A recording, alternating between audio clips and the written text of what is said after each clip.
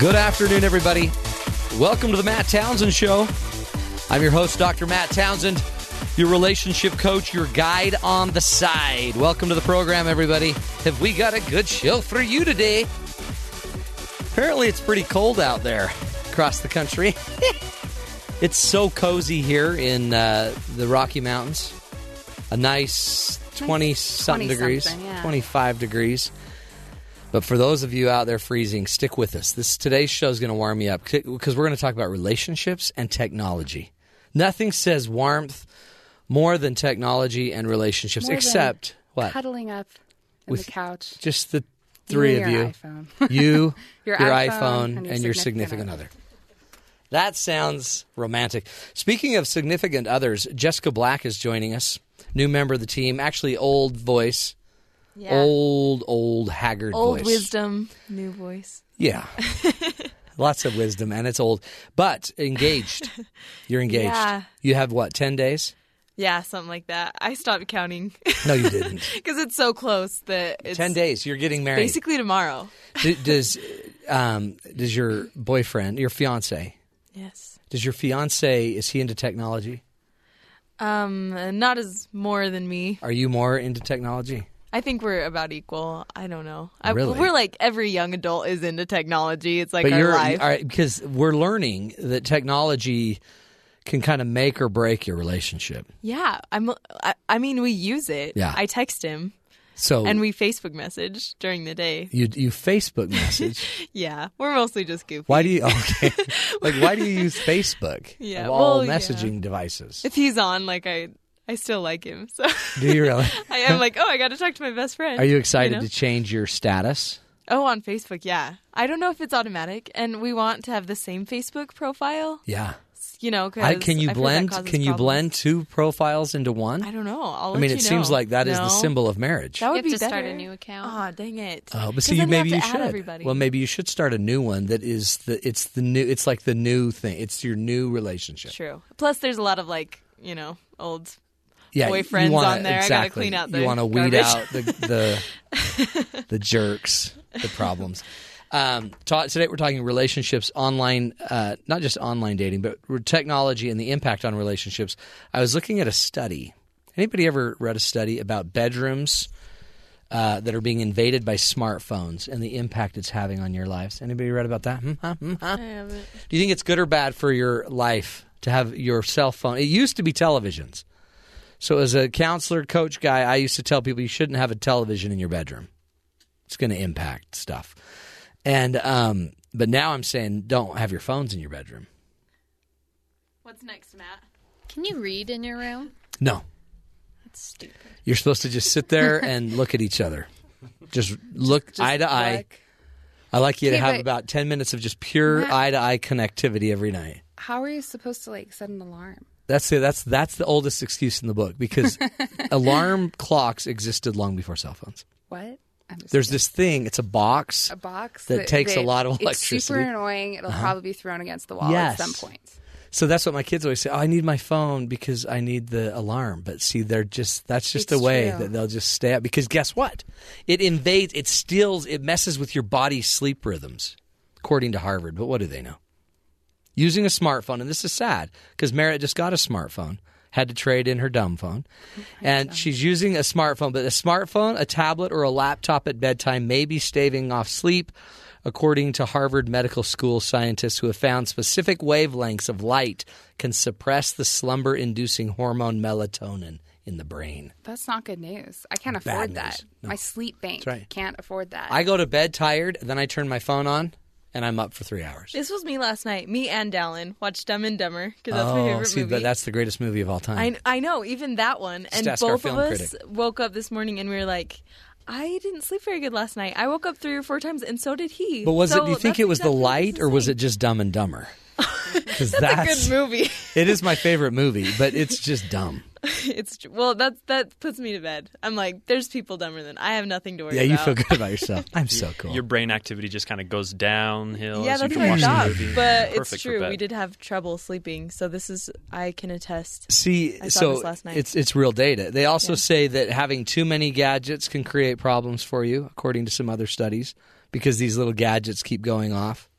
Have you ever had an alarm go off in the middle of the night, or someone text you, or an email come in the middle of the night that woke you up?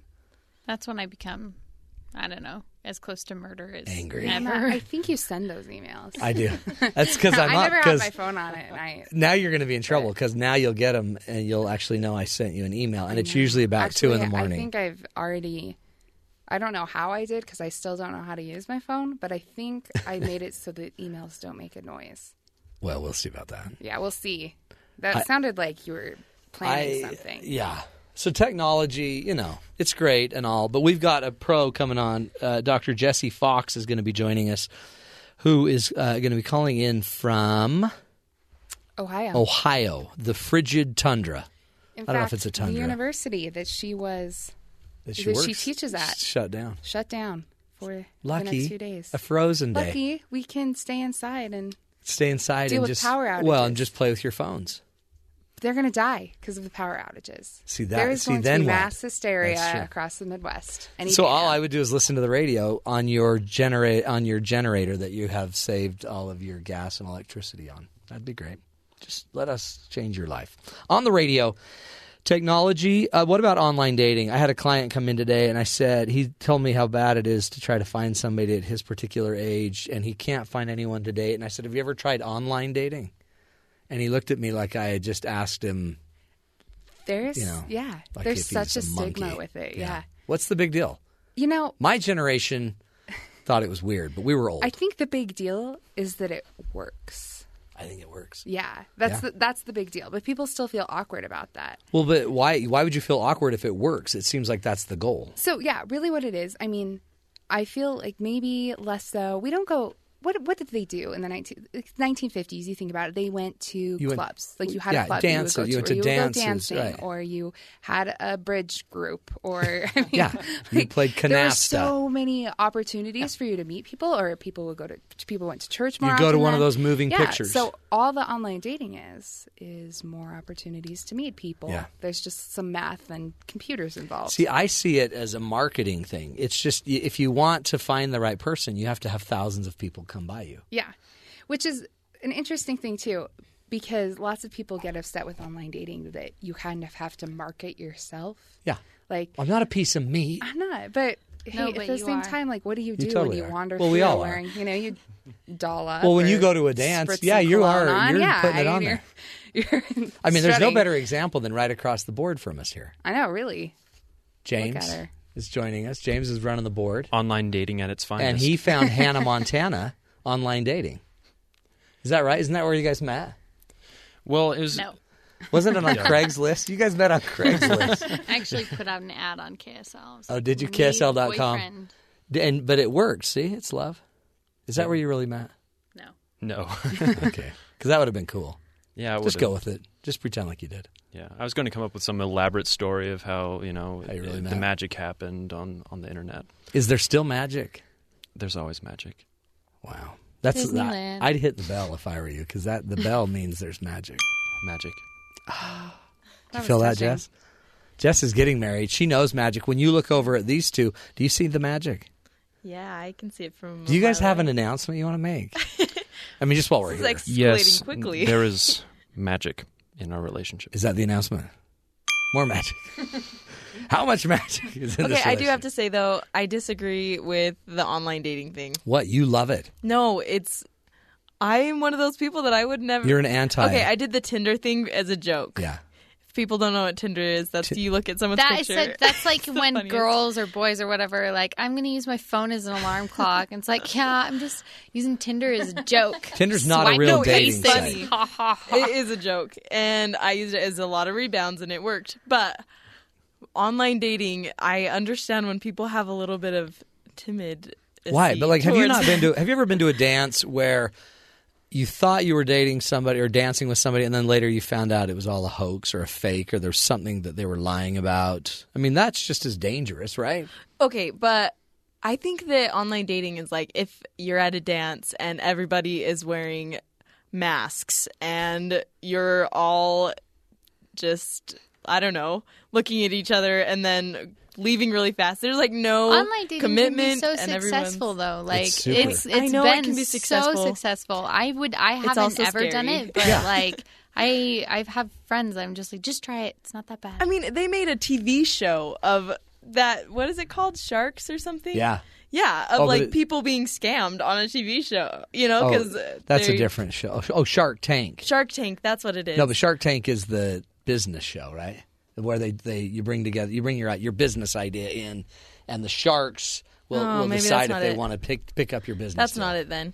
There's one that Catfish. I think that was it's called Catfish. Okay. All these fish. sea animals are messing with my head. Anyways. But it can be scary. I think people lie. I don't know. It just doesn't seem more dangerous than meeting the average Joe at a bar somewhere or meeting him at some event that you don't know anything about him. I think we just feel like it's safer. Yeah, I feel like it's a tool to meet people, and when it gets blown out of proportion, like I have a roommate who really delved into the online dating thing with Tinder and other sites and such. And the problem was, I mean, it was a great tool. He met a lot of girls, but the problem is he almost forgot how to socialize with girls in person, you know? And like when he started meeting new girls without the help of the internet, he was really, really awkward and just socially inept. But maybe he was awkward and inept first, which is why he chose online. So that's what's interesting about it, and we'll probably get into this with Jesse Fox, is maybe we're choosing, so somebody that's really comfortable with, if you're going to go buy a car online, I mean, to me, that's a risky deal. You haven't even driven the car. You haven't even checked the engine out.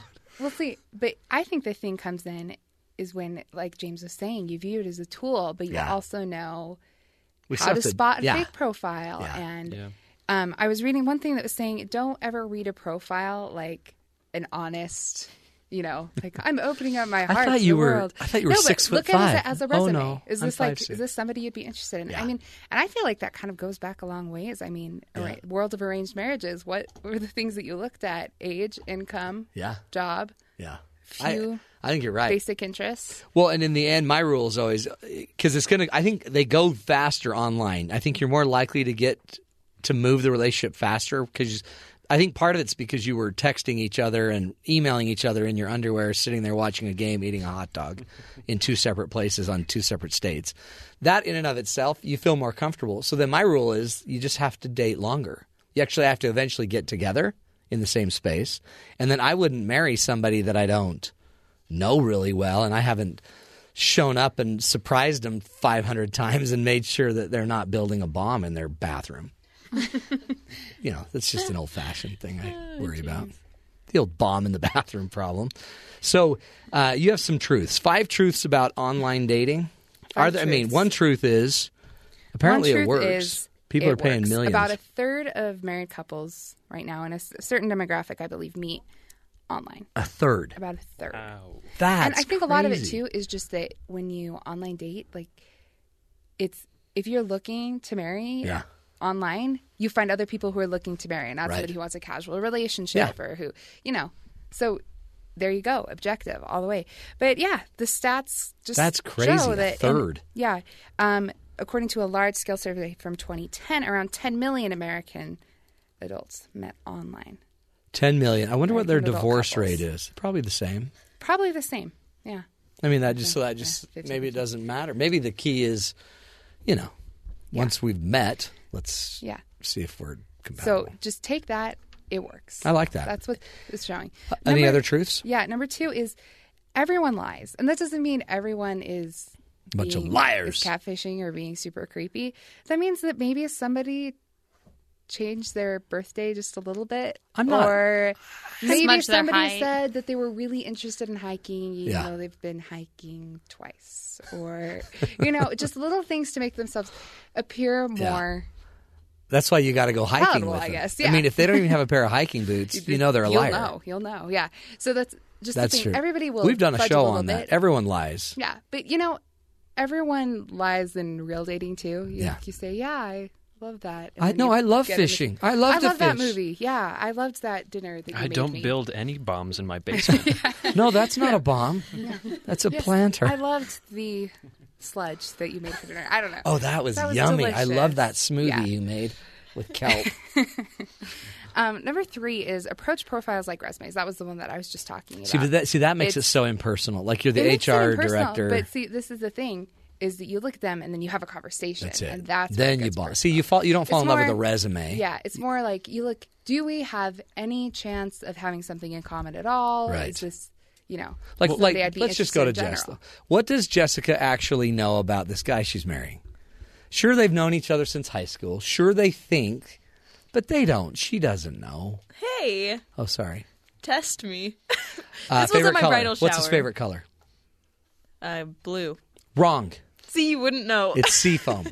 He called. Actually, this is like my whole bridal shower was asking me questions, and or we played the Newly game. I love the Newly game. Okay, I got a question and we for you. did horrible. And you blew it. You lost. I think we got 1 point out of like 15. I think that's the reality, though. Is maybe we don't know anybody we're really marrying, and you won't know. I honestly don't even believe you'll know till you're probably 3 years in. Do you know what? Do you know if he has any polyps in his colon? No, I don't even know what a polyp is in a colon. I rest my case. So you know very little about him. Do you know if he has any allergies? He doesn't. Medical to any medicines? No. We're very well bred.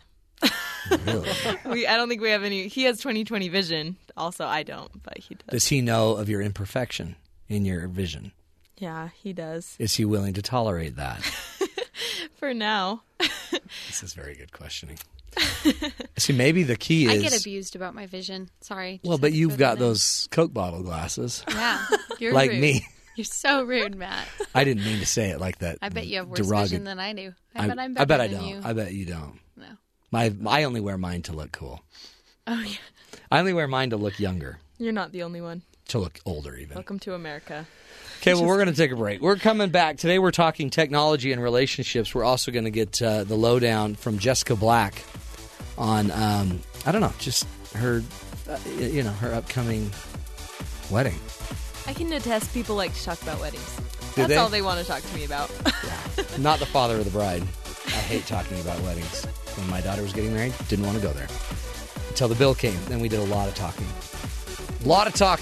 Today we're talking technology and relationships. We're going to take a break. This is the Matt Townsend Show. You're listening to us right here on Sirius XM 143 BYU Radio.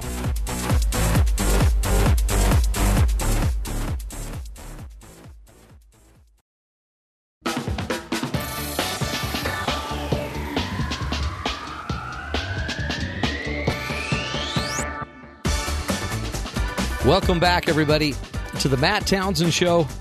I'm your host, Dr. Matt Townsend, your relationship coach, your guide on the side. And on today's program, folks, we're talking about technology and relationships, the impact that, technology can have or play in our love life, our relationships, just our kids, our families, everything. And our own Jessica Black is going to be getting married in the next 10-ish days. How many days, really? You know for sure. Yeah, well, it's not this Saturday. It's next Saturday. Oh, man. A little more than 10. Is that right? D-Day. Yeah. You scared? People ask me that all the time. Am I scared? I wouldn't be scared. I don't know. I feel really confident. Yeah. I feel like we've known each other for a long time. Well, you have. But then everyone's telling me to be scared. No. So I'm scared about not being scared. Like, why am I not scared? I know. I'm like, I should be scared. It's like when you're alone in the desert. You're like, I should be scared, but it's so peaceful here. Yeah. But you're alone in the desert. Right. There's so nothing to be afraid of. Honestly. And technology, you didn't meet him. You met him back in high school before there was any technology. Yeah. I mean, I think we did. I remember we still have our first conversations on Instant Messenger. So that's cute. Are you serious? How yeah. romantic. They were like, so who do you like? And we're like, no, if you who like do you me, like? Mark, put a check in this box if you like me, yes or no. Yeah. Is he, okay, would you guys say that you're technologically compatible? Because our upcoming guest, Dr. Jesse Fox, is going to talk to us about technology and compatibility. So does he like to use technology like you do? Or do you like to use more technology? And what technology do you favor? What does he favor?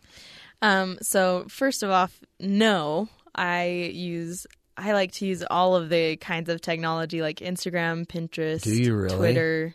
blogging, Facebook. Can you text really fast with you can just shoot it out fast? Yeah. And he texts and he uses Facebook, but he was gone for 2 years out of the country in Africa. And when he came back, he doesn't know any of these newfangled technology gadgets. Things. And so I do. And that's kind of a disconnect in our relationship. Now he feels left out from everyone. And then when I participate, he's like, why are you, and I'm like, because it's what if all of a sudden you find out he hates all of that stuff? Well, and he does. He just feels like I remember when we first talked about it, and he's like, I feel like you're having a different life outside of the one you have with me, which really? I'm sure comes up kind in a lot of relationships. Kind of like you're cheating in a way. Yeah, but not cheating. But you're out there being more social. Yeah. Well, and I have conversations outside of, it just adds a whole other element, and he doesn't like it. I feel like there's not a lot to worry about, but it sounds like Jesse's telling me there is. You're going to have to negotiate it. Well, or we'll find out. Maybe it's not a big deal. But if we're not compatible, then all of a sudden we're going to fight about how much time we're on our devices. Right. Yeah. Or which device we're using more. Yeah. I don't feel like it's distrust. Yeah. But I mean, it does add that element that it could be distrust somewhere down the road. Yeah. So or you're still or just even frustration. When are you going to put your phone away and come sit by me? Yeah. Yeah. Time is huge. Yeah. Yeah. Because true. that's where you're going to end up running into you love your phone more than me. Yeah. And then eventually, normally it's funny because it seems like historically men have been the early adopters for technology. They're the ones that had the walkie-talkies and the CB radios and the remote control things and fuzz busters for their car, all these kind of electronic devices. But now there's the equal opportunity technology, which is the telephone, the cell phone, the smartphone that everyone's seemingly getting into. So do you think is he – I personally would love to just watch movies, get into movies. I don't know if that's a real technology thing, but I mean, do you see yourself sharing a lot of movies when you get married, or is he kind of not a movie guy but would rather be outside climbing a hill? Unfortunately, we do the movie thing, but we don't want to. It's hard to find things to do. Yeah. And so when it's late at night and you had a hard day, both of you are just let's pop in a movie. Let's just watch Dumb and Dumber. Yeah, which I think we watched Dumb and Dumber last night, that's right. But I feel like neither of us would want to do that. We both would want to do something more interactive, fun, get to know you. But when Save you're that tired, for Saturdays. Right. It's just easier to watch a movie, so we end up watching a lot of movies. Netflix. Yes. So my daughter that got married, it's all Netflix. Is that what you guys do? It's the greatest $7 you can have a date for a month. Yeah, it's nice. Except I like this is another thing that we're incompatible with. I like to watch dumb girl shows like One Tree Hill or Gossip Girl or see, these are titles I've never even heard of. Okay, well they're just dumb. I must not be looking shows. under the category dumb girl shows. It's true. Anyways, and so he doesn't like me watching them because when I watch them, I become more dramatic. Apparently, really, I don't think so. But you know what you need to watch? Gator shows. Any show with a gator. Oh, that sounds fun. I think that is the supreme show. Any gator show. And then on Netflix, he can see what I've watched. So we got on Netflix the other day and he was like, oh, you watched One Tree Hill. And I was like, or he doesn't like when I watch The Bachelor. I love that show, new season. I haven't watched it yet. Oh, see. Because I got to watch it without him. I got to watch it behind his back. Well, see, let me just tell you, and I hope he's listening. What's his name? Dallin. I watched The Bachelor. Oh, you do? With my wife. It's fun. It's not really. Not fun. Oh, I like it. I kind of see it as just paying dues. Oh, is that I owe my wife this time. Oh. But, okay. I mean, it's fun. I think I can twist it that way. It gets more fun later in the show when, they start fighting. Yeah. I love watching them all fight. Yeah, there's a lot of drama on that show. Because it reminds me of MMA, mixed martial arts. Have you ever seen any of the MMA fights? Yeah, except it's mental. No one's beating each other up. It's just mental. They're mean. Jiu-jitsu. Yeah. That's it. And they pick one out and then they drive her down. It happens every year.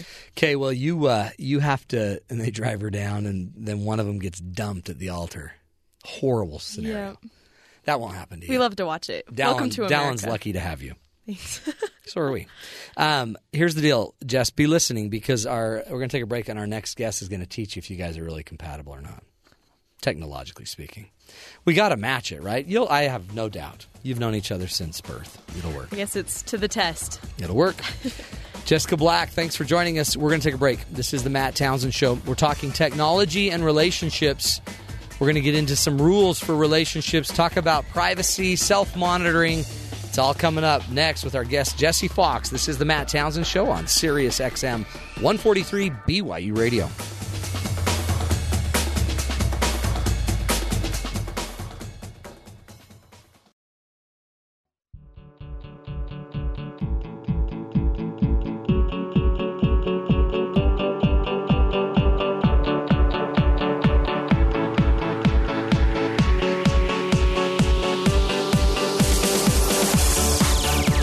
Welcome back, everybody, to the Matt Townsend Show. Hey, today we're talking about technology and relationships. Have you ever just, I don't know, just you and the queen, the missus, going to bed, you roll over, and you just see that blue din, that blue light emanating off her face from her iPhone. Yeah, that's love. Right there. Nothing prettier than that blue light, that blue hue that comes off of all of our technology. In fact, today maybe we're falling more in love with our technology than even some of our partners. Our relationships might be suffering because of our technology, so we thought let's go to the source. Dr. Jesse Fox is joining us. She's an assistant professor in the School of Communication at Ohio State University. That has been frozen out. It's a university, in Ohio. Hello, Ohio State, the big university, frozen solid. And she's going to be joining us today. Jesse Fox runs the program called The Vector, which is Virtual Environment, Communication Technology, and Online Research Lab. It's the Vector Lab. She earned her master's in communications at the University of Arizona, a PhD at Stanford University. She is a blogger for Psychology Today, and you can find her at the website comfox.org. Comfox.org. Jesse Fox, thanks so much for being on the show with us. Thanks for having me. Are you freezing? I'm staying indoors today. I'm outside of the polar vortex. Good job. You're surviving. So here you are, a communication professor studying technology. And by the way, a field really, I have a master's degree in communications.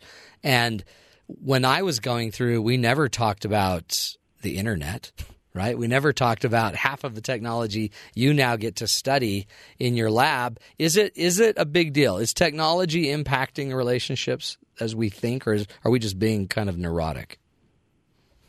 Absolutely, they are. There's special things about technologies that are far different from our normal face-to-face communication. And we've known this research-wise since the 1990s when we were first examining how computer-mediated chat operated, or even back in the 60s when we were making comparisons between conversations that took place face-to-face and conversations that were taking place over the phone. So although technologies have evolved and changed, the technologies that are available to us today have certain features that make them, different and constantly changing our relationships because of the affordances they provide. Yeah. Well, it's so interesting you brought that up because over Christmas, so I have a son who is in Mexico, in northern Mexico, on a mission for our church as a missionary. And it used to be that you would just call these missionaries and you get to talk to them at Christmas. And so I was excited to talk to my son at Christmas, but we got to do it. We did the whole conversation over Skype. And it was a really weird dynamic that actually it's almost felt like we were there with him, but it actually messed us up too. So I'm wondering, I had emotions with watching my son that I never had talking when I was on my mission. And I wonder if there's just something about, the new use of technology, not having face-to-face versus having face-to-face. There's just something more, I guess, that's really comes down to how we, the more information we can pick up. Is that what the difference is? Because we might still be hearing the same story. Sure, but in your comparison for your experience, talking on the phone, of course, we can mask our nonverbal cues to a certain extent. Yeah. So you're not getting facial expressions. You're not getting body posture or body language. You're kind of relying solely on the tone of someone's voice. But, when you have that Skype connection, presuming that the connection is a good one, you can get that information. So even when you are hearing the same story, you're seeing perhaps a different story that's being conveyed through different nonverbal signals that are available in a traditional telephone channel. Yeah, and that seems it seems interesting, too. Like some people in the family would have rather just had a phone call because Skype would kind of kick in and out, and that ended up frustrating them more than just... But I'm like, no, let's just enjoy it when it's on. Let's just enjoy it when it's on. Are there compatibility issues? Like as we're trying to find a partner with our partner, I guess some partners might be more, into a certain type of technology versus others. Is that causing a problem? Sure. There are a variety of different technological incompatibilities in between partners. One of them could be a choice of channel. So if you have someone who prefers to use the phone versus Skype, then that might be an issue because, I want to see you. Oh, well, I don't want to deal with the technological issues, but I want to see you. Yeah. But I really don't like the hiccupy, and I don't want to have to call you back 8 times and, keep trying to maintain this connection. So, that's kind of a really basic way that we're differing, particularly in initial romantic relationships. What we're seeing a lot amongst adolescents, 20-somethings, 30-somethings, and now into even different age groups, we see when people are starting to date someone or initiate a relationship, we have these discrepancies where some people insist on talking, via phone, and others don't want to talk on the phone, so they only want to text. And so kind of those differences are really kind of panning out and even determining whether or not people are willing to date other people. Yeah. Because all he ever wants to do is text, and that might be a deal breaker.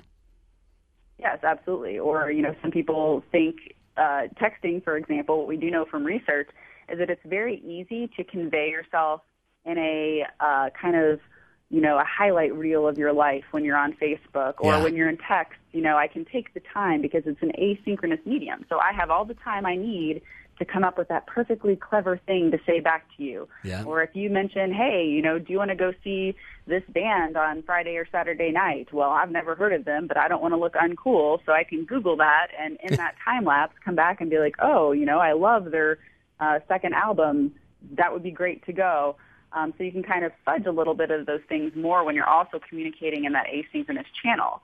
The outcome of that, unfortunately, is that we get this idealized portrait of who that person is. Yeah. We really kind of build them up in our minds. Oh, they always have the perfect comeback. Oh, they're so witty. Oh, we have the same interests.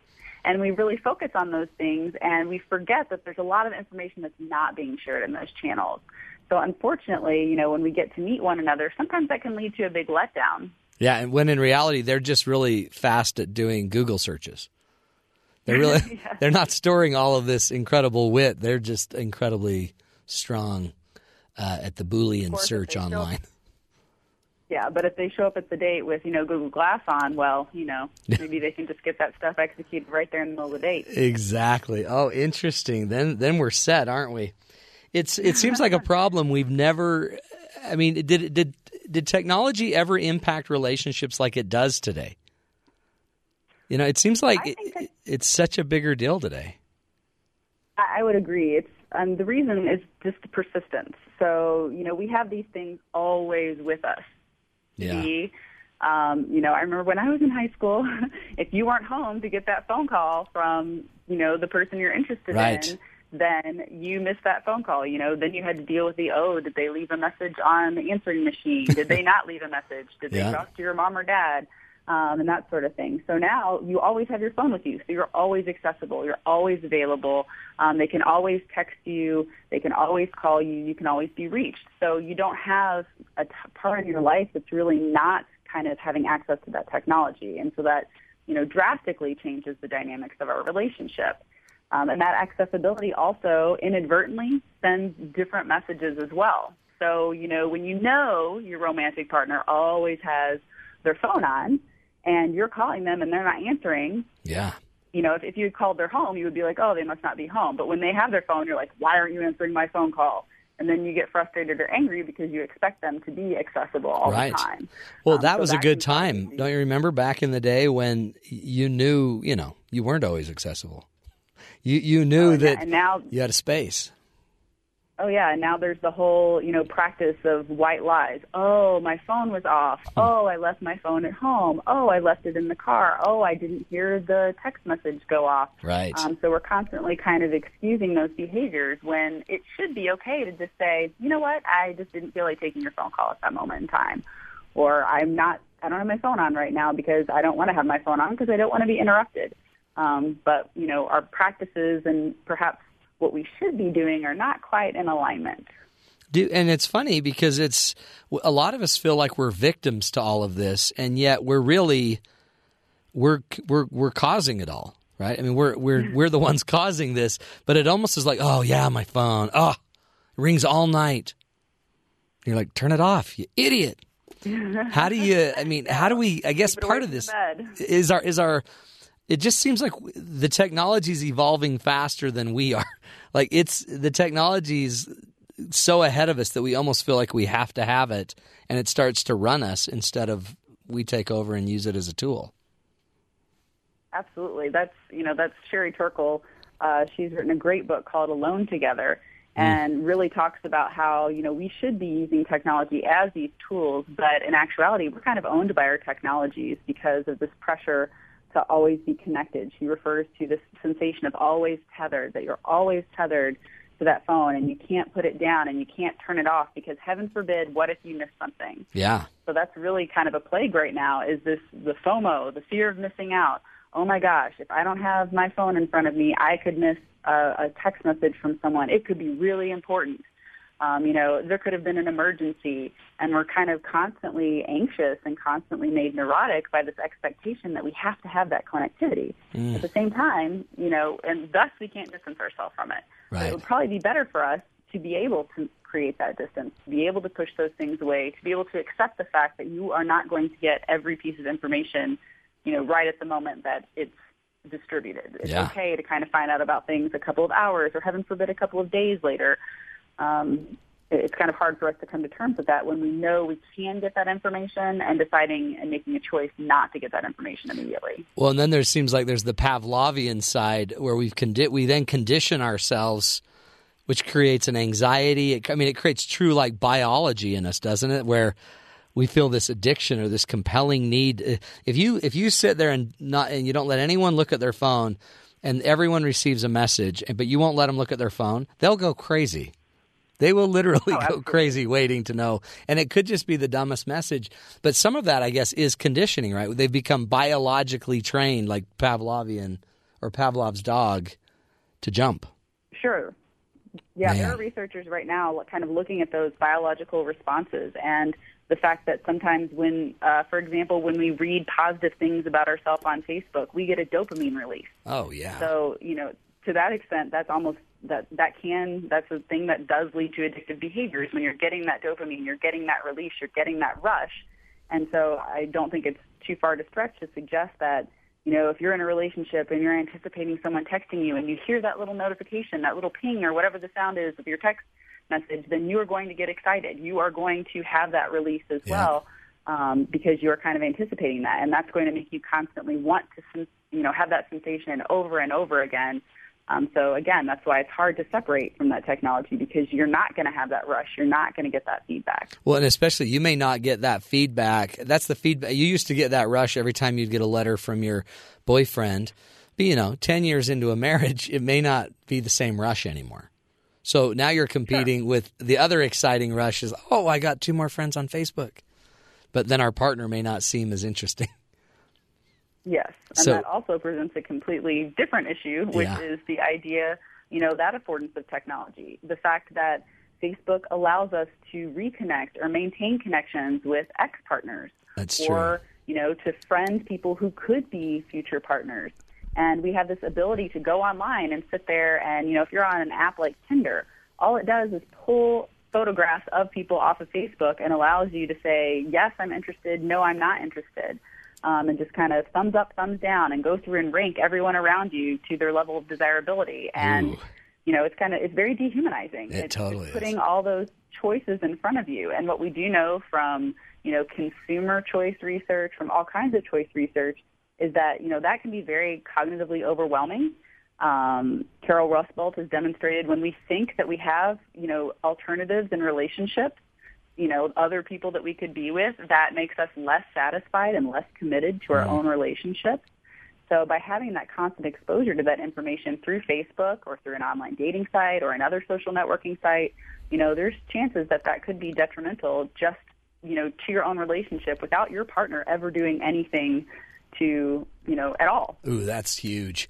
Okay, let's take a break on that, Jesse. I want to come back and get into that because now all of a sudden, we didn't even see it, but Facebook has us shopping alternatives. Like, oh, man, I haven't thought of her for years. But then the old chemistry we used to have is what I'm playing in my head. Not the new chemistry that she's got 7 kids and 2 bankruptcies. Interesting. Good stuff. We're talking with Dr. Jessie Fox. You can find her at her website, comfox.org, or go to Psychology Today and look her up. She's an expert in relationships and our technology. We'll be back answering more questions about rules for relating. This is the Matt Townsend Show. You're listening to us on Sirius XM 143 BYU Radio.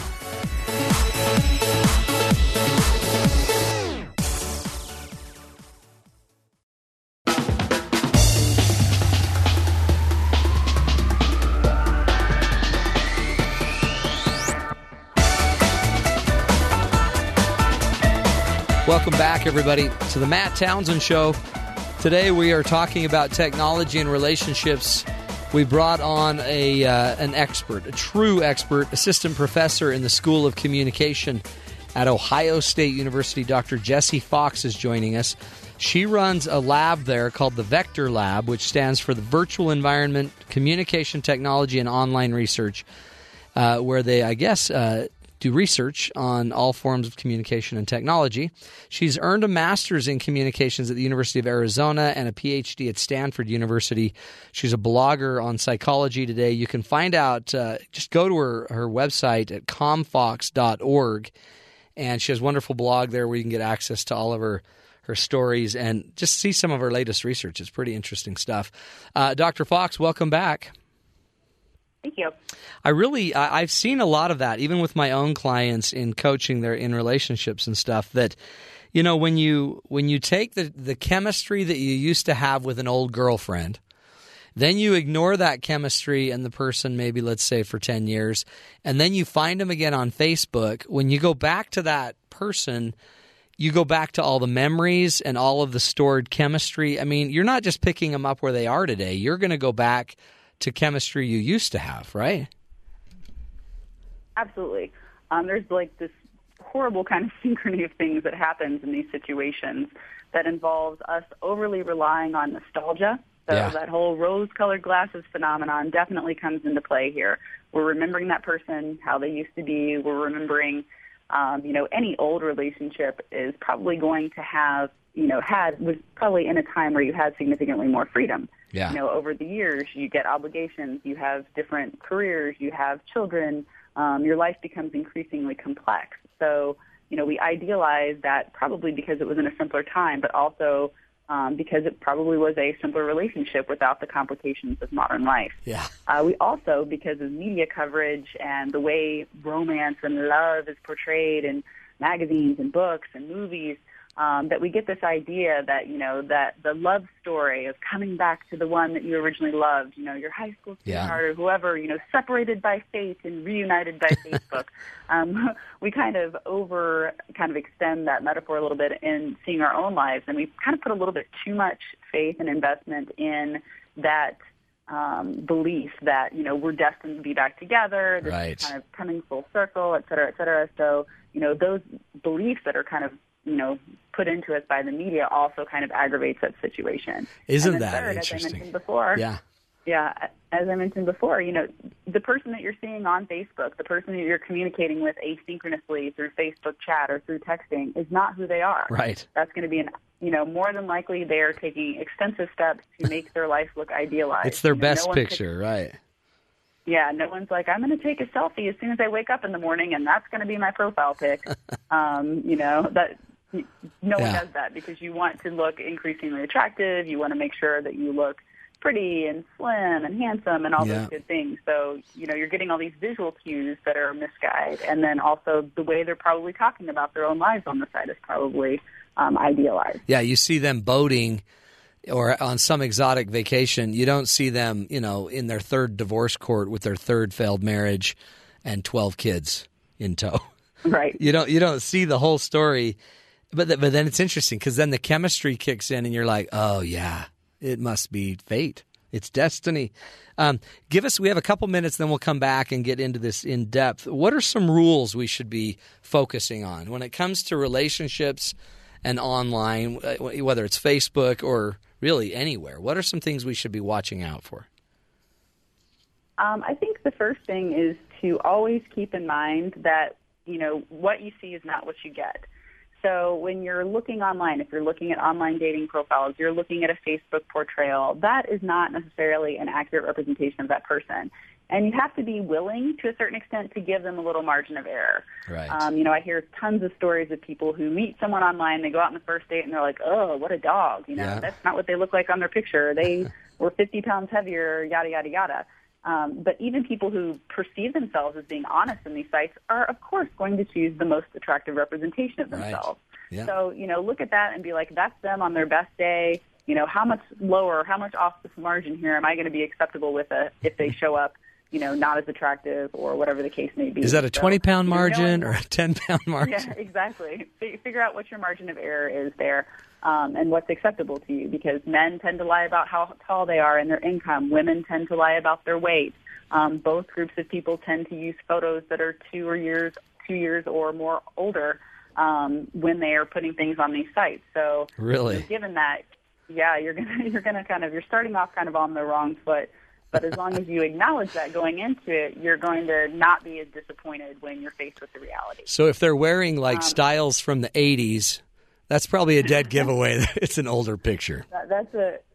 Yes, or they just have very poor taste. Yeah, or they cannot move on. You might want to cut that one off. Yeah, that's a good one. What's another rule?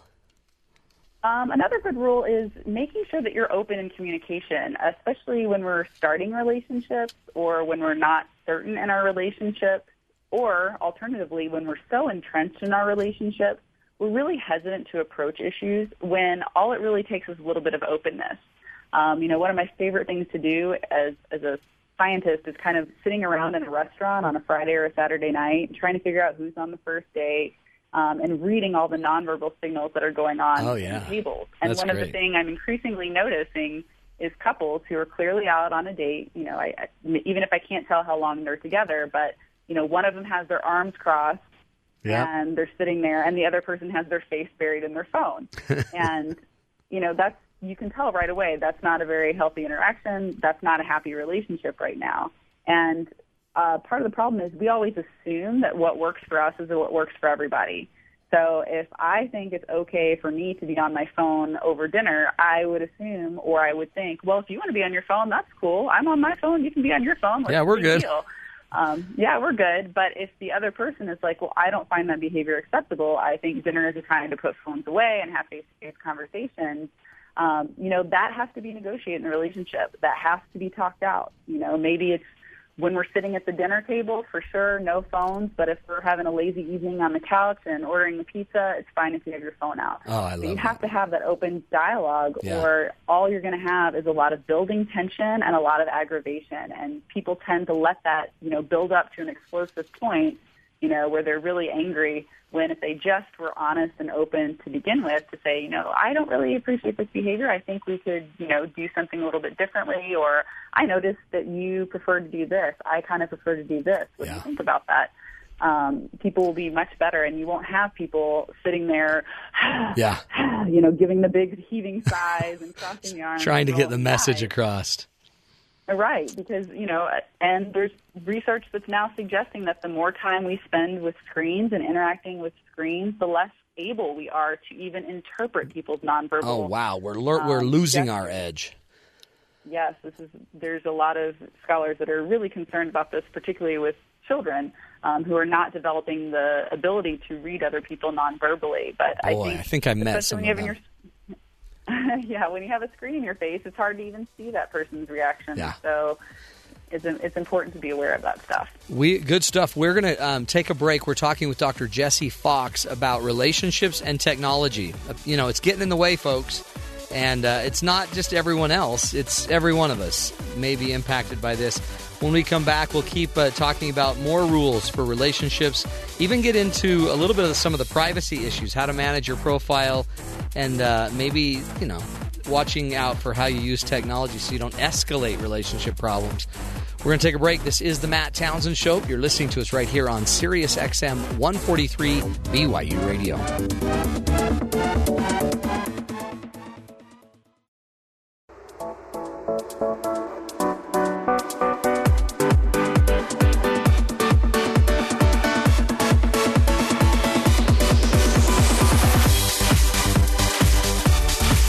Good afternoon, everybody. Welcome to the Matt Townsend Show. I'm your host, Dr. Matt Townsend, your relationship coach, your guide on the side. We do what we can on this program to give you the tools, the skills, the ideas for how to live a healthier, happier life, and maybe at the same time improve your relationships as well. Welcome back to the program. Have we got a doozy of a topic for you today? A great one. Technology and relationships. We all love technology. How could you not? In fact, I bet a lot of you got some brand new technology for Christmas. A phone, a new Blu-ray disc program, player. I don't know. Lots of toys, laptops. And now all of a sudden, you may have noticed your partner's not talking to you anymore.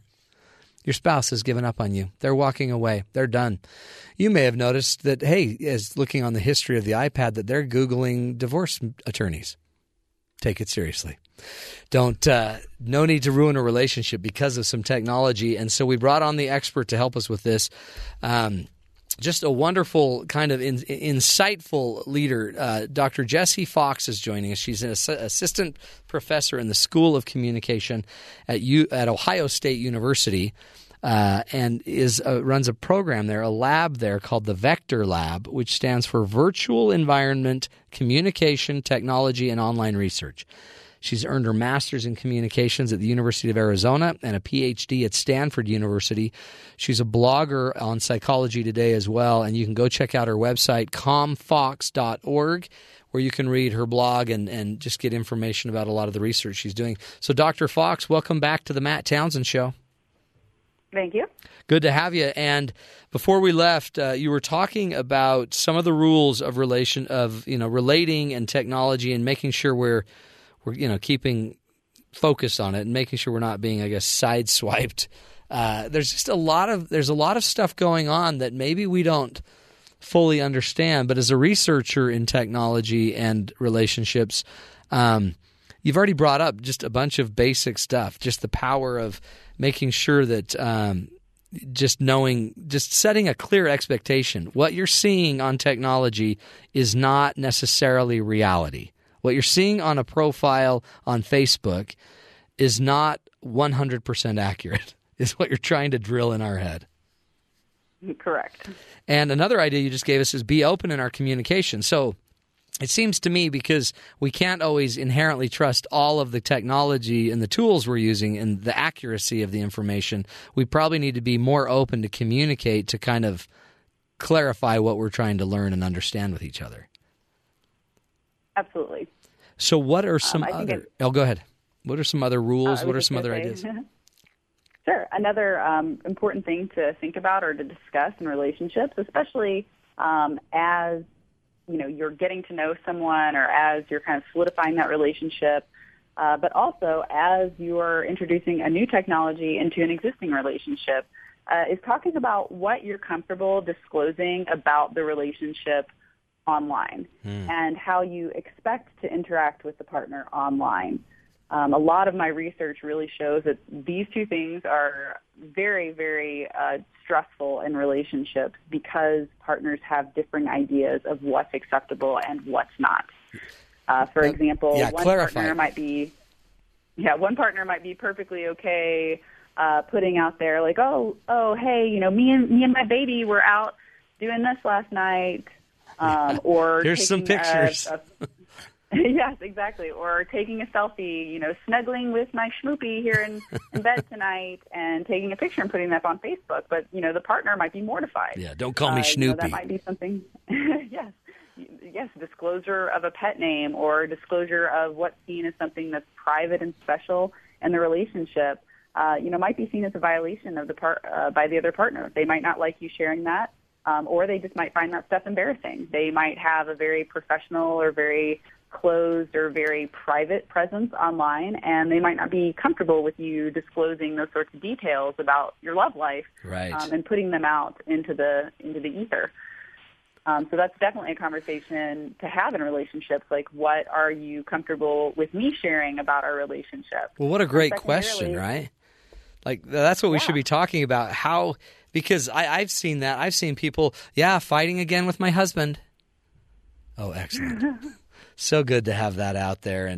And meanwhile, my job might be impacted by that. I may have employment, headhunters looking for jobs for me.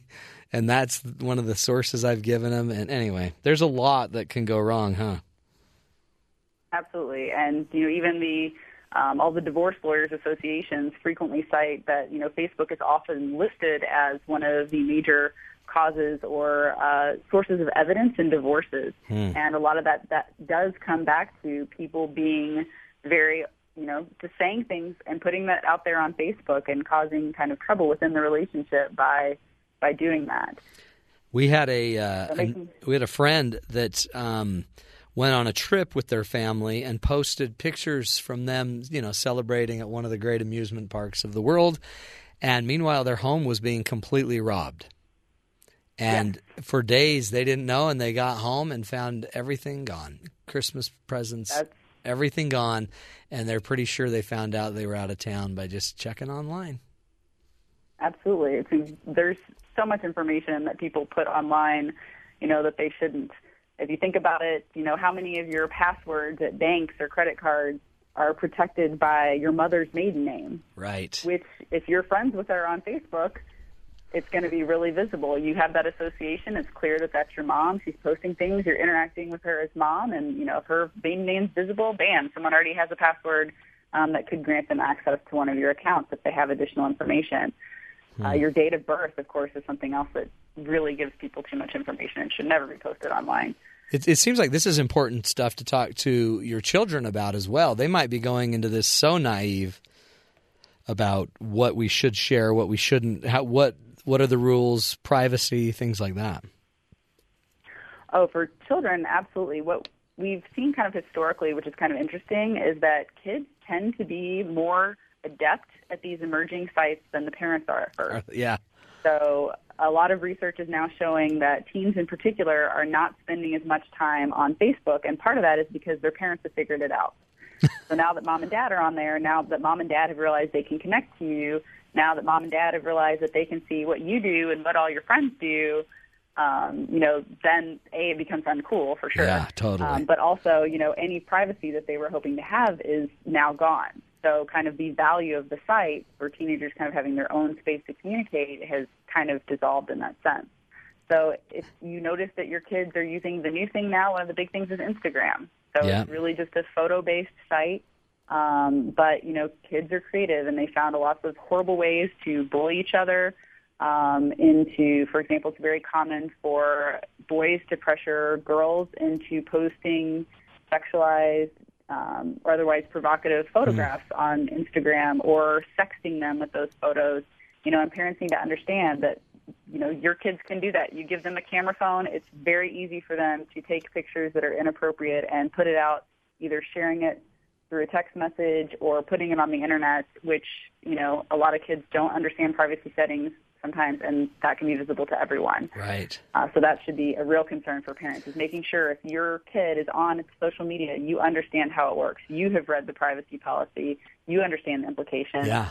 And secondly, that you have a conversation with your child about what this means and what the implications are, and also what punishments are going to be associated with violating the rules that you put forth, because, they're kids. They need to know this is not acceptable. I will not tolerate this behavior, and if this happens, then you're not going to be permitted to use the site anymore, or your phone will be taken away.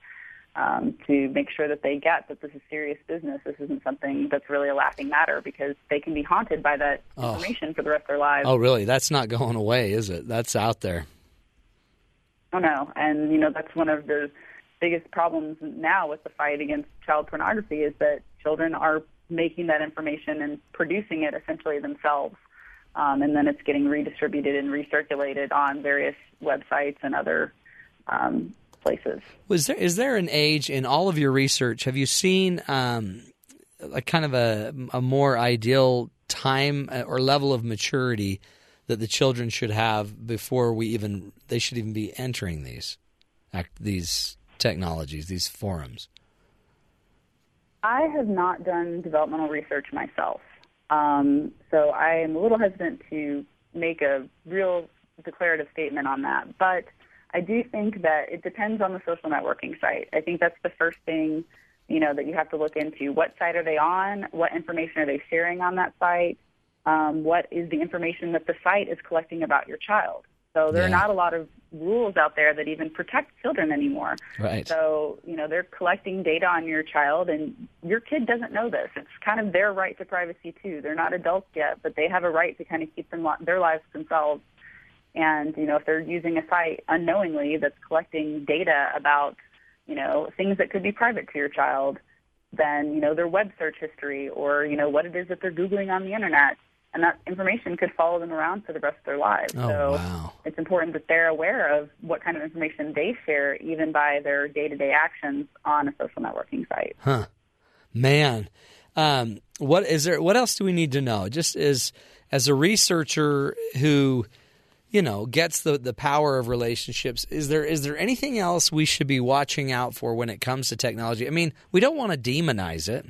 It's a good thing. It's a great benefit to our lives. And so what else do we need to know that would be helpful so we're making a better use of our technology in our relationships? I think it's important to, treat technologies like you would a new dish that you're cooking for supper. So, hey, let's, make this dish. Let's try it, decide if we like it, and then if so, let's fix it again, maybe with a different side. And if we don't like it, let's just take it off the menu. So don't assume that every technology is going to work in every relationship. Yeah.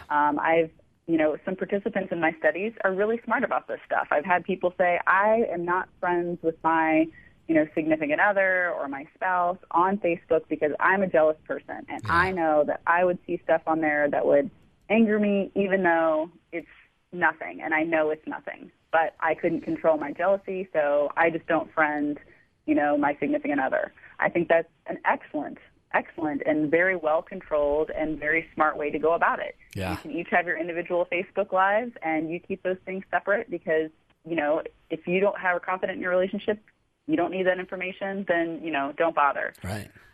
So, making sure that anything like that is going to play a role in the relationship is discussed and tested, and that you make joint decisions about it.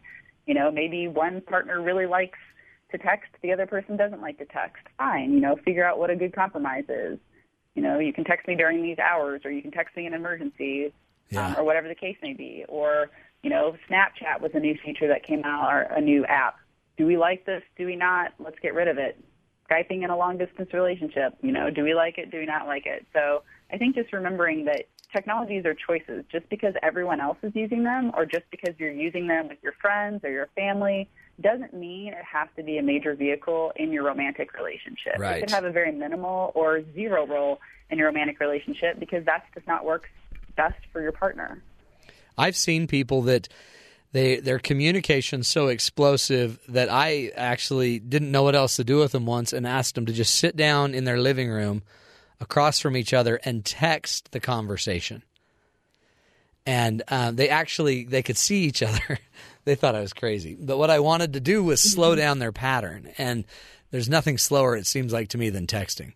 And so, absolutely. But it actually helped them because they could see each other, yet they slowed down their pattern, and then they used a process that we taught, and even that helped. So the whole idea, I guess you're saying, is we've got to find out what works for us and really customize a meal, like you're saying, or a solution that works for both of us.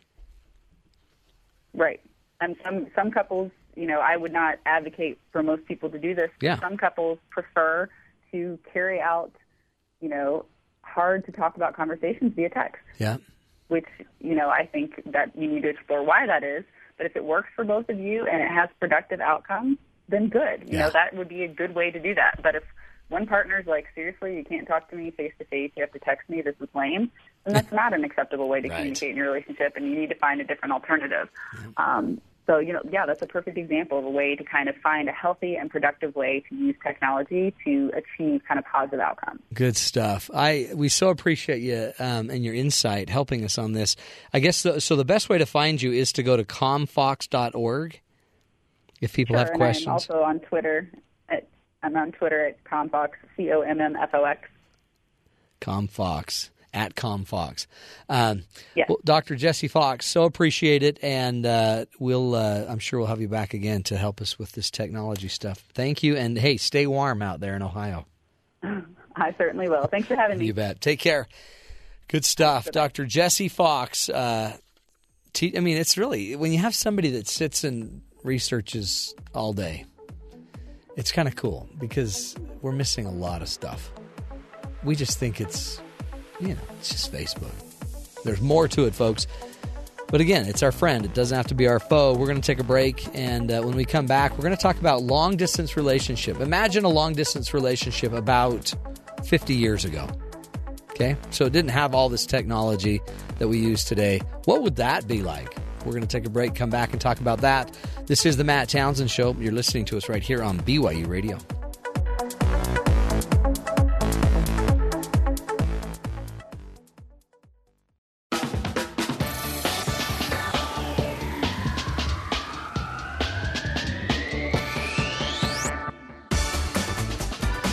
Welcome back, friends, to the Matt Townsend Show. We're joined by Hannah Montana, that great actress from the Disney Channel. Was she on the Disney Channel, Hannah? Yeah, she was. Why did you want to be named after her? Well, she's really gone off the charts lately. Yeah, she's kind of interesting girl. Yeah. Her real name's Miley. So yeah, Miley, I feel Miley like Cyrus. I wasn't named after her. She's just your teen idol. No. Okay. So, bad. Our own Hannah Montana has put together a little segment for us here. Here's the question. Have you ever wondered what a long-distance relationship would look like without technology? Or better yet, what would your current relationship look like if they took away all of your technology? Our very own Hannah Montana has a few thoughts on the subject. Did you know that the first known practice of organized mail started in Egypt around 2400 BC? Yeah, neither did I. Apparently, pharaohs used it to send out decrees to their territories. Gotta love global politics. In ancient Persia, riders ran letters from post to post, and in India, they used chariots. By 322 BC, they figured out that you could also send personal letters. If you said goodbye to your family, a friend, or a lover, you could still communicate. I wonder who came up with love letters. For hundreds of years, the concept of falling in love with someone not in your immediate presence probably didn't exist. It's not like you could browse profiles on eHarmony. At the same time, you could also not see your spouse or lover for long periods of time and still maintain a relationship. I wonder if the wives of soldiers ever thought, man, I don't want to get in a long-distance relationship. I can only send letters once every other month. I am inclined to say that distance was not as much of an issue prior to technology. In fact, it was likely the norm during periods of war. In theory, having limited communication could actually lead to healthier relationships. Imagine you were only allowed to communicate with your significant other once a month. You are not going to waste that interaction on being angry about the toilet seat or forgetting to pick up the kids. You are just overjoyed to hear from them. We are constantly nitpicking at our relationships. After anything is resolved, something else has to be fixed. If your spouse was suddenly struck by a deadly illness, do you really think you would care anymore that they're forgetful or clumsy? No, you would be loving and kind and supportive. If you think about it, we're kind of weird. We really need to learn how to love and appreciate each other. And technology is a blessing. However, it can be a curse. Moral of the story is that you shouldn't abuse the ability to constantly communicate with whomever you love, because it can be a deal breaker. That's a great point. Yep.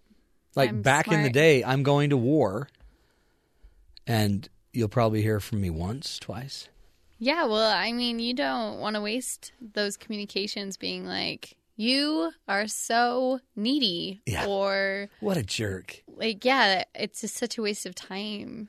See, it's interesting that how spoiled we've become. First world problem, right? All this technology. Like, I couldn't get a hold of him for like an hour and a half. Well, I was in that building that doesn't pick up any signal. I know, but if you loved me, you would have sensed that I needed you, and you. Well, and we just want like perfect relationship. Everything has to be perfect, and we'll just that's the thing is I think communicating all the time, just like kind of plays on those things that we're trying to work on in ourselves, like jealousy, or just a wide variety of things that you can have wrong with a relationship. Like I noticed between you two here, Hannah and James, friends, and close friends. Soon to be married, I don't know, but they're broken up, but not. But even as they're talking, you were Matt. You say you don't like James's cat that died. Yeah. It's dead. I'm messed up. I'm not saying I follow my own advice. Okay. I just think, what if that was the last thing James heard you say was you disrespected his deceased cat? His cat, you didn't like it either. Oh boy. To be fair. That's regardless of that fact. Regardless of the fact that everybody hated the cat. The cat is dead. We must respect the dead cat. You guys, I sense that there's some tension here. Oh, yeah? So that's why I wanted to do a little coaching session on that subject. I'm just kidding. I'm just going to, punch you, Matt. It's kind of awkward. So what's your bottom line, Hannah Montana? That you should not be constantly obsessed with what your partner is doing or get a life. What's up? Yeah, get a life. Yeah. Live a life individual of your partner. What about the cat? The cat. Don't be a cat hater. Don't be a cat hater unless they keep you up till 3 a.m. because they're crawling in the pipes under your floor. Then you can hate them. Really? We just have to be understanding that was nearing the end of her life, and so they do crazy things when they're The cat old. was demented, and the cat wanted... There the you cat go. was seeking medical attention, and the only way out was through a pipe. Pretty much. But you're saying, James, that no matter what, she ought to just love the cat for what it was, the joy it gave you for those few minutes. For what little in its time it lifetime. had left, Yeah. love the cat. I mean, what would you do if, your parent is nearing the end of their life, they're struggling with dementia, and you're what if they're stuck in some pipe below your it's like, room? this is extremely annoying. Stop knocking on the pipe, I feel like Mom. that's like the whole building bombs in the bathroom. Your parents are in the pipes under your roof. But you know what? That's a problem. Weirder it's things a big have happened. problem. Wow, profound. So there's your lesson, everybody. Just love the cat that's stuck in a pipe, because it could be dead in a week. Yep. And manage your text messages better because, relax, get a life. Is that the point, Hannah? Yeah. Hannah Montana, bringing it to us live. Trying to be like Miley Cyrus. But she's not doing a great job of Just that. No. You're trying to be more like Hannah Montana. We're going to take a break. We're coming back with who else? The greatest of all time.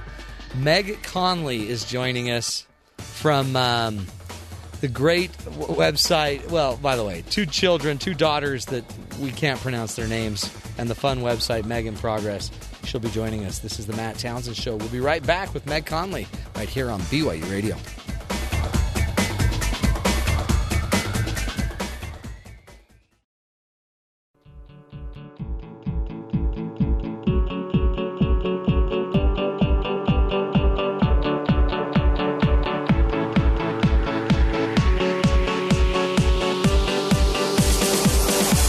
Welcome back, kidlets. This is the Matt Townsend Show. Today we're talking about technology and relationships.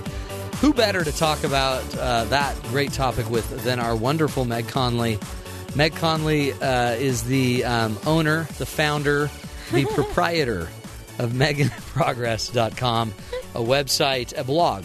CEO, CFO. Your CEO, CFO, COO, and provides all janitorial service at meginprogress.com. Oh, more of the latter than you know. How is Zuzu and Viola? So good. Are they okay? They're delightful. Healthy? So Happy? healthy. Did they have a good Christmas? It's so great. They got calico critters. No, hold on. Your What's listeners that? know what that is. They're a like calico these, like, critter. It sounds really like a cat.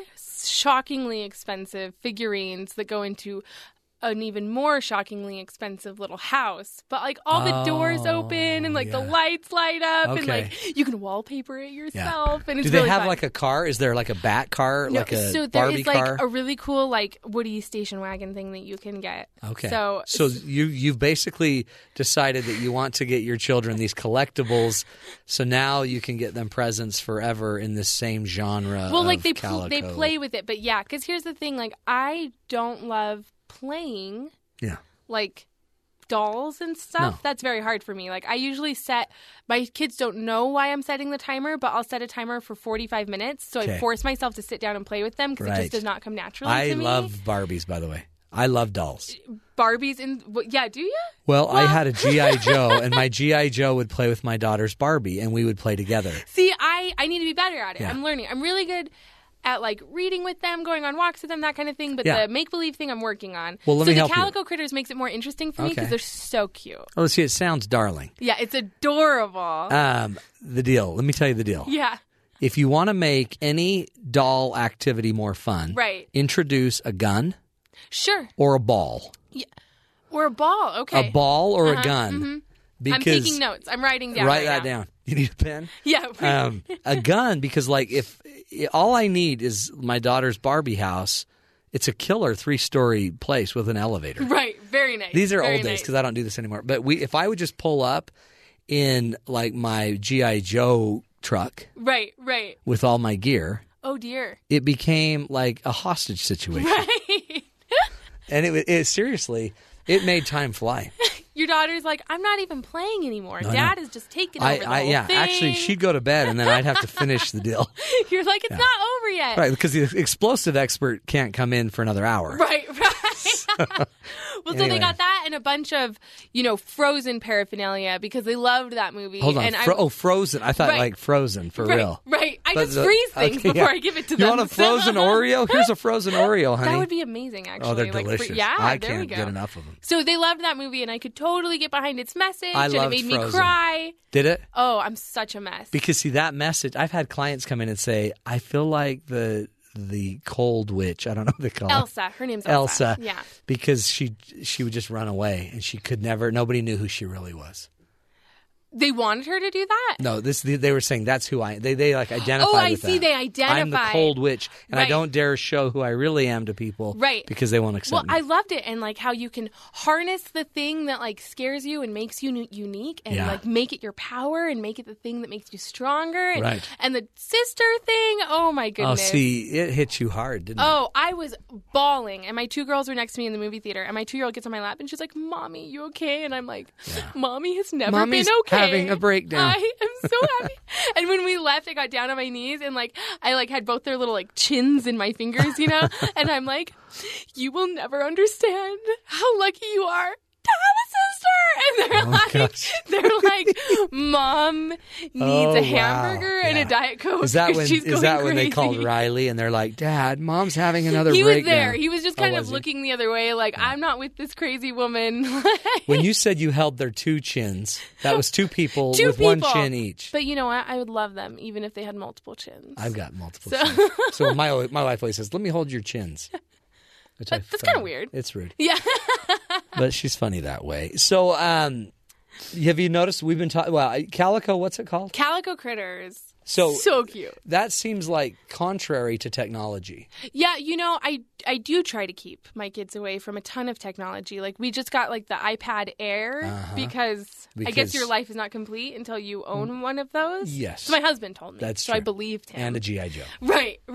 But like, they only get it for 15 minutes a day. You can like set the timer. What? And they can go in. What can you do for 15? They can't even check their email in 15 minutes. They play their like little word games, or they have like a game where they bake like a digital cake. It gives them time basically to play a game twice.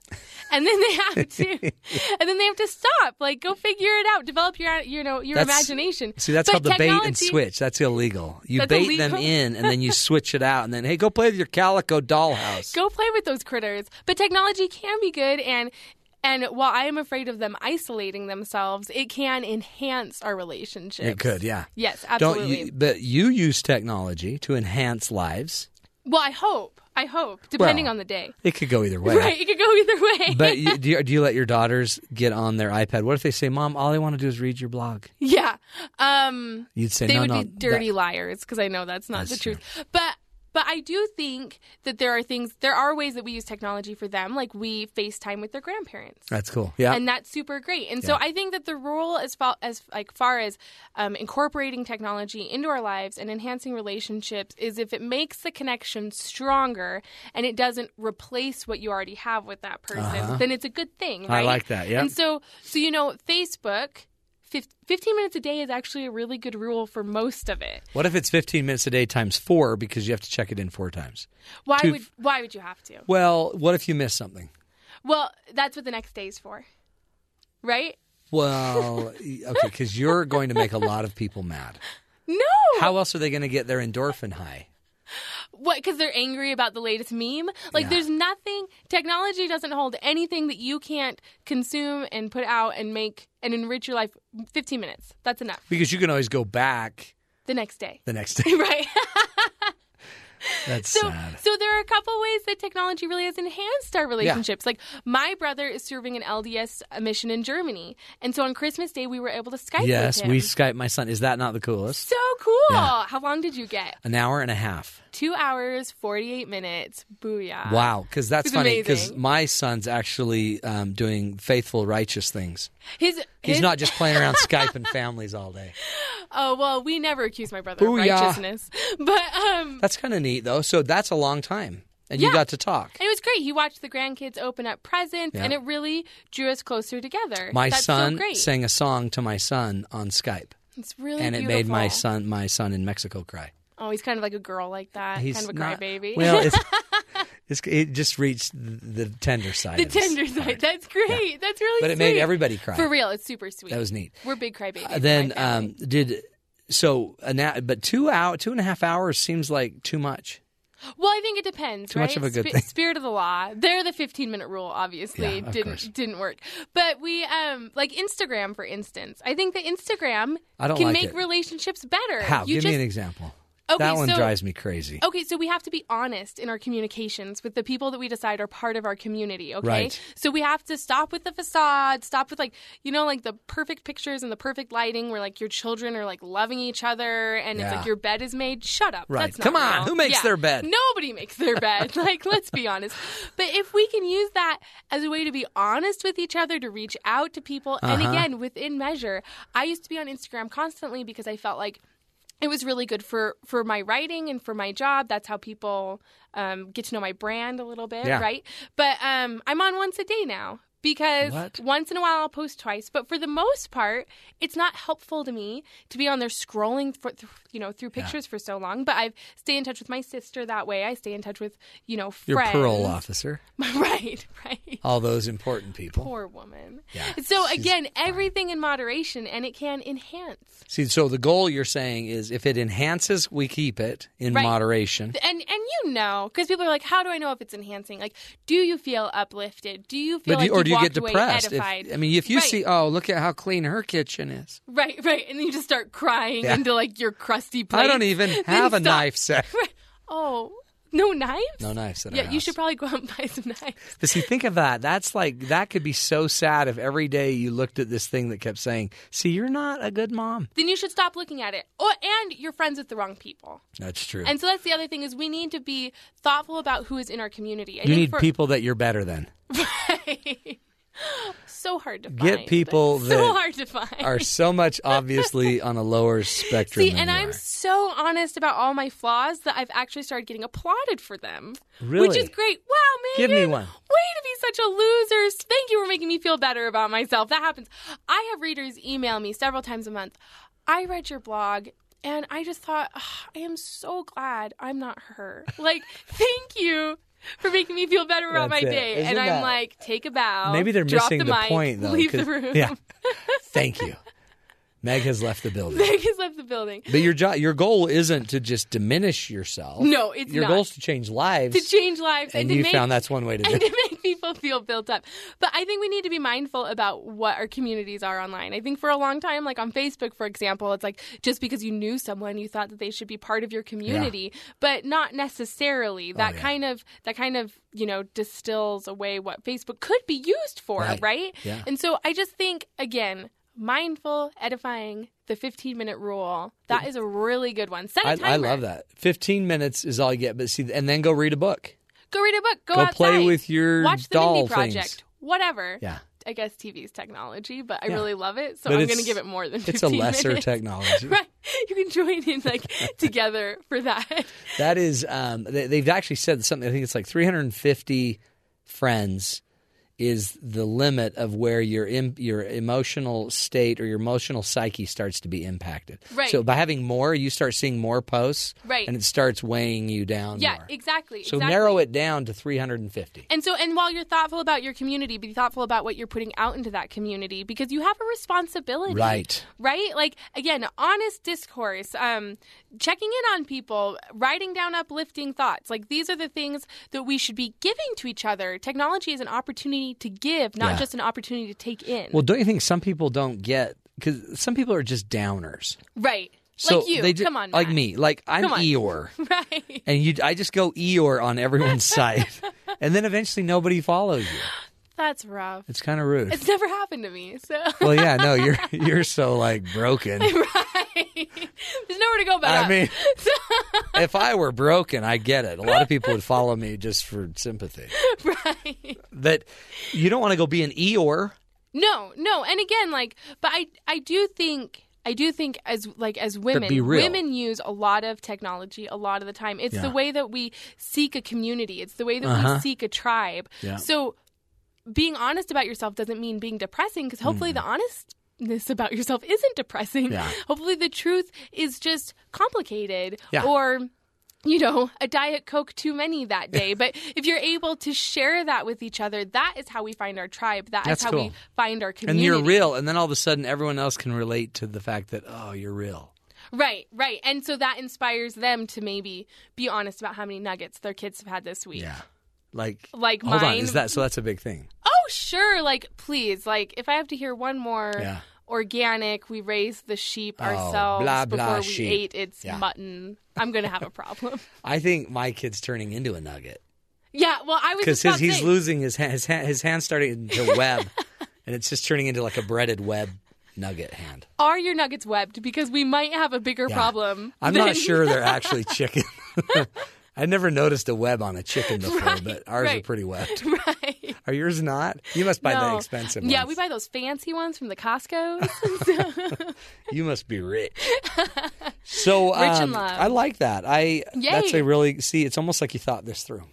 I did. I was driving over here and I was like, I should think about the Matt Townsend show. The sad thing is... No, you guys are always on my mind, always. You know what? And that's not true. And you can't even lie that one out. So you give Zuzu and Viola 15 minutes each. Yeah. And I'm not going to lie, once in a while when I just cannot stand... When you're asleep. The thought of being a mom. Yeah. They get a little bit more, but on average, that is the rule. I know. My kids are messed. It makes it easier at the end of the day. Like, when I let my kids just sit in front of the TV all day, they're way more whiny and overstimulated. Yeah, give them an iPad. Actually, interacting with them is easier than ignoring them. It requires less energy output. So I'm all about finding the way to do less. And sitting down and playing with them is easier that your than mission ignoring statement? them. Yeah, actually it is. Thank you. MeganProgress.com, helping you find the easiest way through life. Searching for mediocrity. You're not, though. That's the funny thing. You're so nice. not. But and I like this picture of you. Everybody needs to go to MeganProgress.com because there's a picture of Meg on the homepage. Yeah, right. Sitting at a... Here's the thing. That's a pretty accurate representation of my childhood, minus the black eye, maybe. It's a Norman Rockwell picture where the girl's been beat up. I guess she was in a fight. But the sweaty, curly, red hair thing, that's pretty accurate. That's cute, though. That's pretty accurate. So you had a good Christmas, though? Yeah. great. You're still married to Riley? Yeah, he got me a good Christmas present. What did Riley we're making pull out of the dark? So my favorite artist is Caitlin Connolly, and he got me 2 limited edition prints. Okay, now Caitlin Connolly, I've just got to get more educated. Oh, is that Riley right there? Let me see. Yeah, isn't he handsome? He's a hunk of burning love, that guy. He's so lovey. He bought you 2 Kate Conley. Yeah, Caitlin Connolly. Caitlin Conley. What are those? Just art prints. Hold on, you are a Conley. This is a different one. This is CONNOLLY. Connolly. Yeah. And what were the prints of? So, she does a lot of work on womanhood and different aspects of the female experience, and so there. Why didn't you get one on like manhood? Well, when she does one. But maybe you don't need one on manhood because you're looking at it. I mean, yes. What was That's that? Exactly it. That was the rudest thing I've ever heard. That was like a guffaw. No, that was like more like a chortle. That was a chortle. That was defensive. a chortle. I love chortles. Yeah, chortles are cute. I love chortles and churros. That's a good combination. Yeah, those two usually go together. And I appreciate the cupcake present you gave us. Oh, you're so welcome. I was this close to getting you a present. That is way closer than I thought you would be. So that's pretty good. See, that would have demanded foresight. That's almost like a present in and of itself. Yeah. Yeah. But just in regard, really, it's the thought that counts. Right. And in that's my what you're case, always telling your wife. In my I case, thought about it's just the thought that that's all you get. That's great. You're the best. So, okay. Well, I guess we're done. Thank you. Thank you for letting me be on the show. Are you going to stick with us? You're just getting ready for the cruise. You're like, I'm out of here. I'm in cruise mode. Your eyes are like going in 2 different directions right now. Can you see that? Yeah. Because what's cool, Meg's going to be on next week. She's going to be hosting. Come on down, guys. Come on down. And then if the show still lasts, I might come back and host again. But if it doesn't last through Meg Conley, it's my fault. It's my Meg, fault. are you going to stick with us to play the technological? You know it. Okay, good. Yeah. It's a lingo quiz. We're playing it. Jessica's going to help us. Fail. You won't. I'll walk you through. This is the Matt Townsend Show, joined by Meg Conley, also known as the Meganator, and she's just enjoying Matt and the image of manliness. We'll be right back in a few minutes to wrap up the show right here on the Matt Townsend Show on Sirius XM 143 BYU Radio.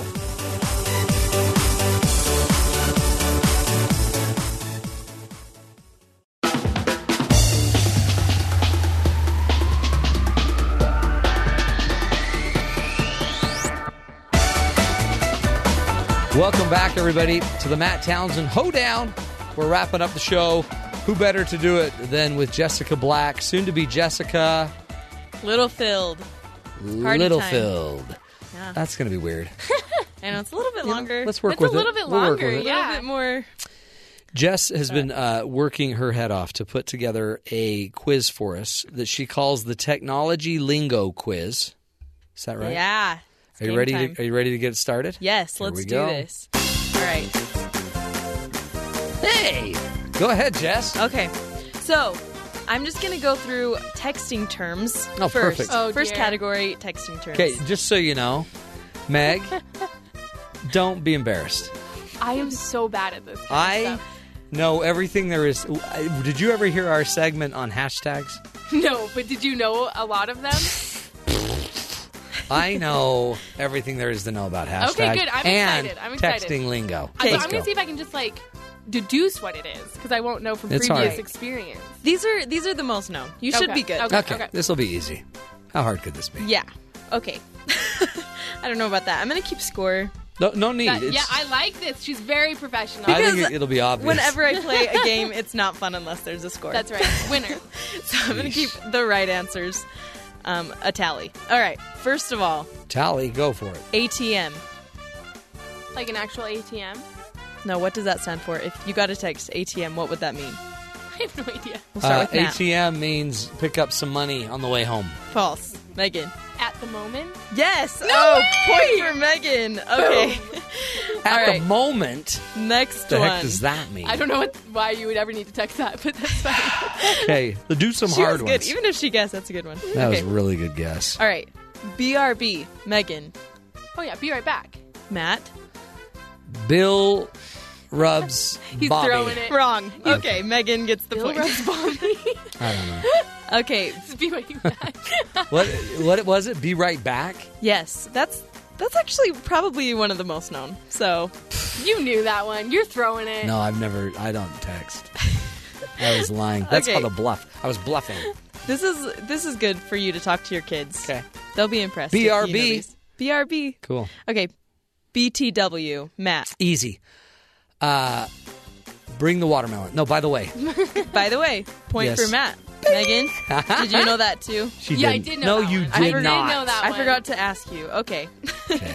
Okay, 20. 20. Like in 20 minutes? No. 20. What is 19 plus 1? No. That's like, as soon as I put it in a sentence, you'll know. What's your 20? Oh, your location. Location. Oh, your time and location.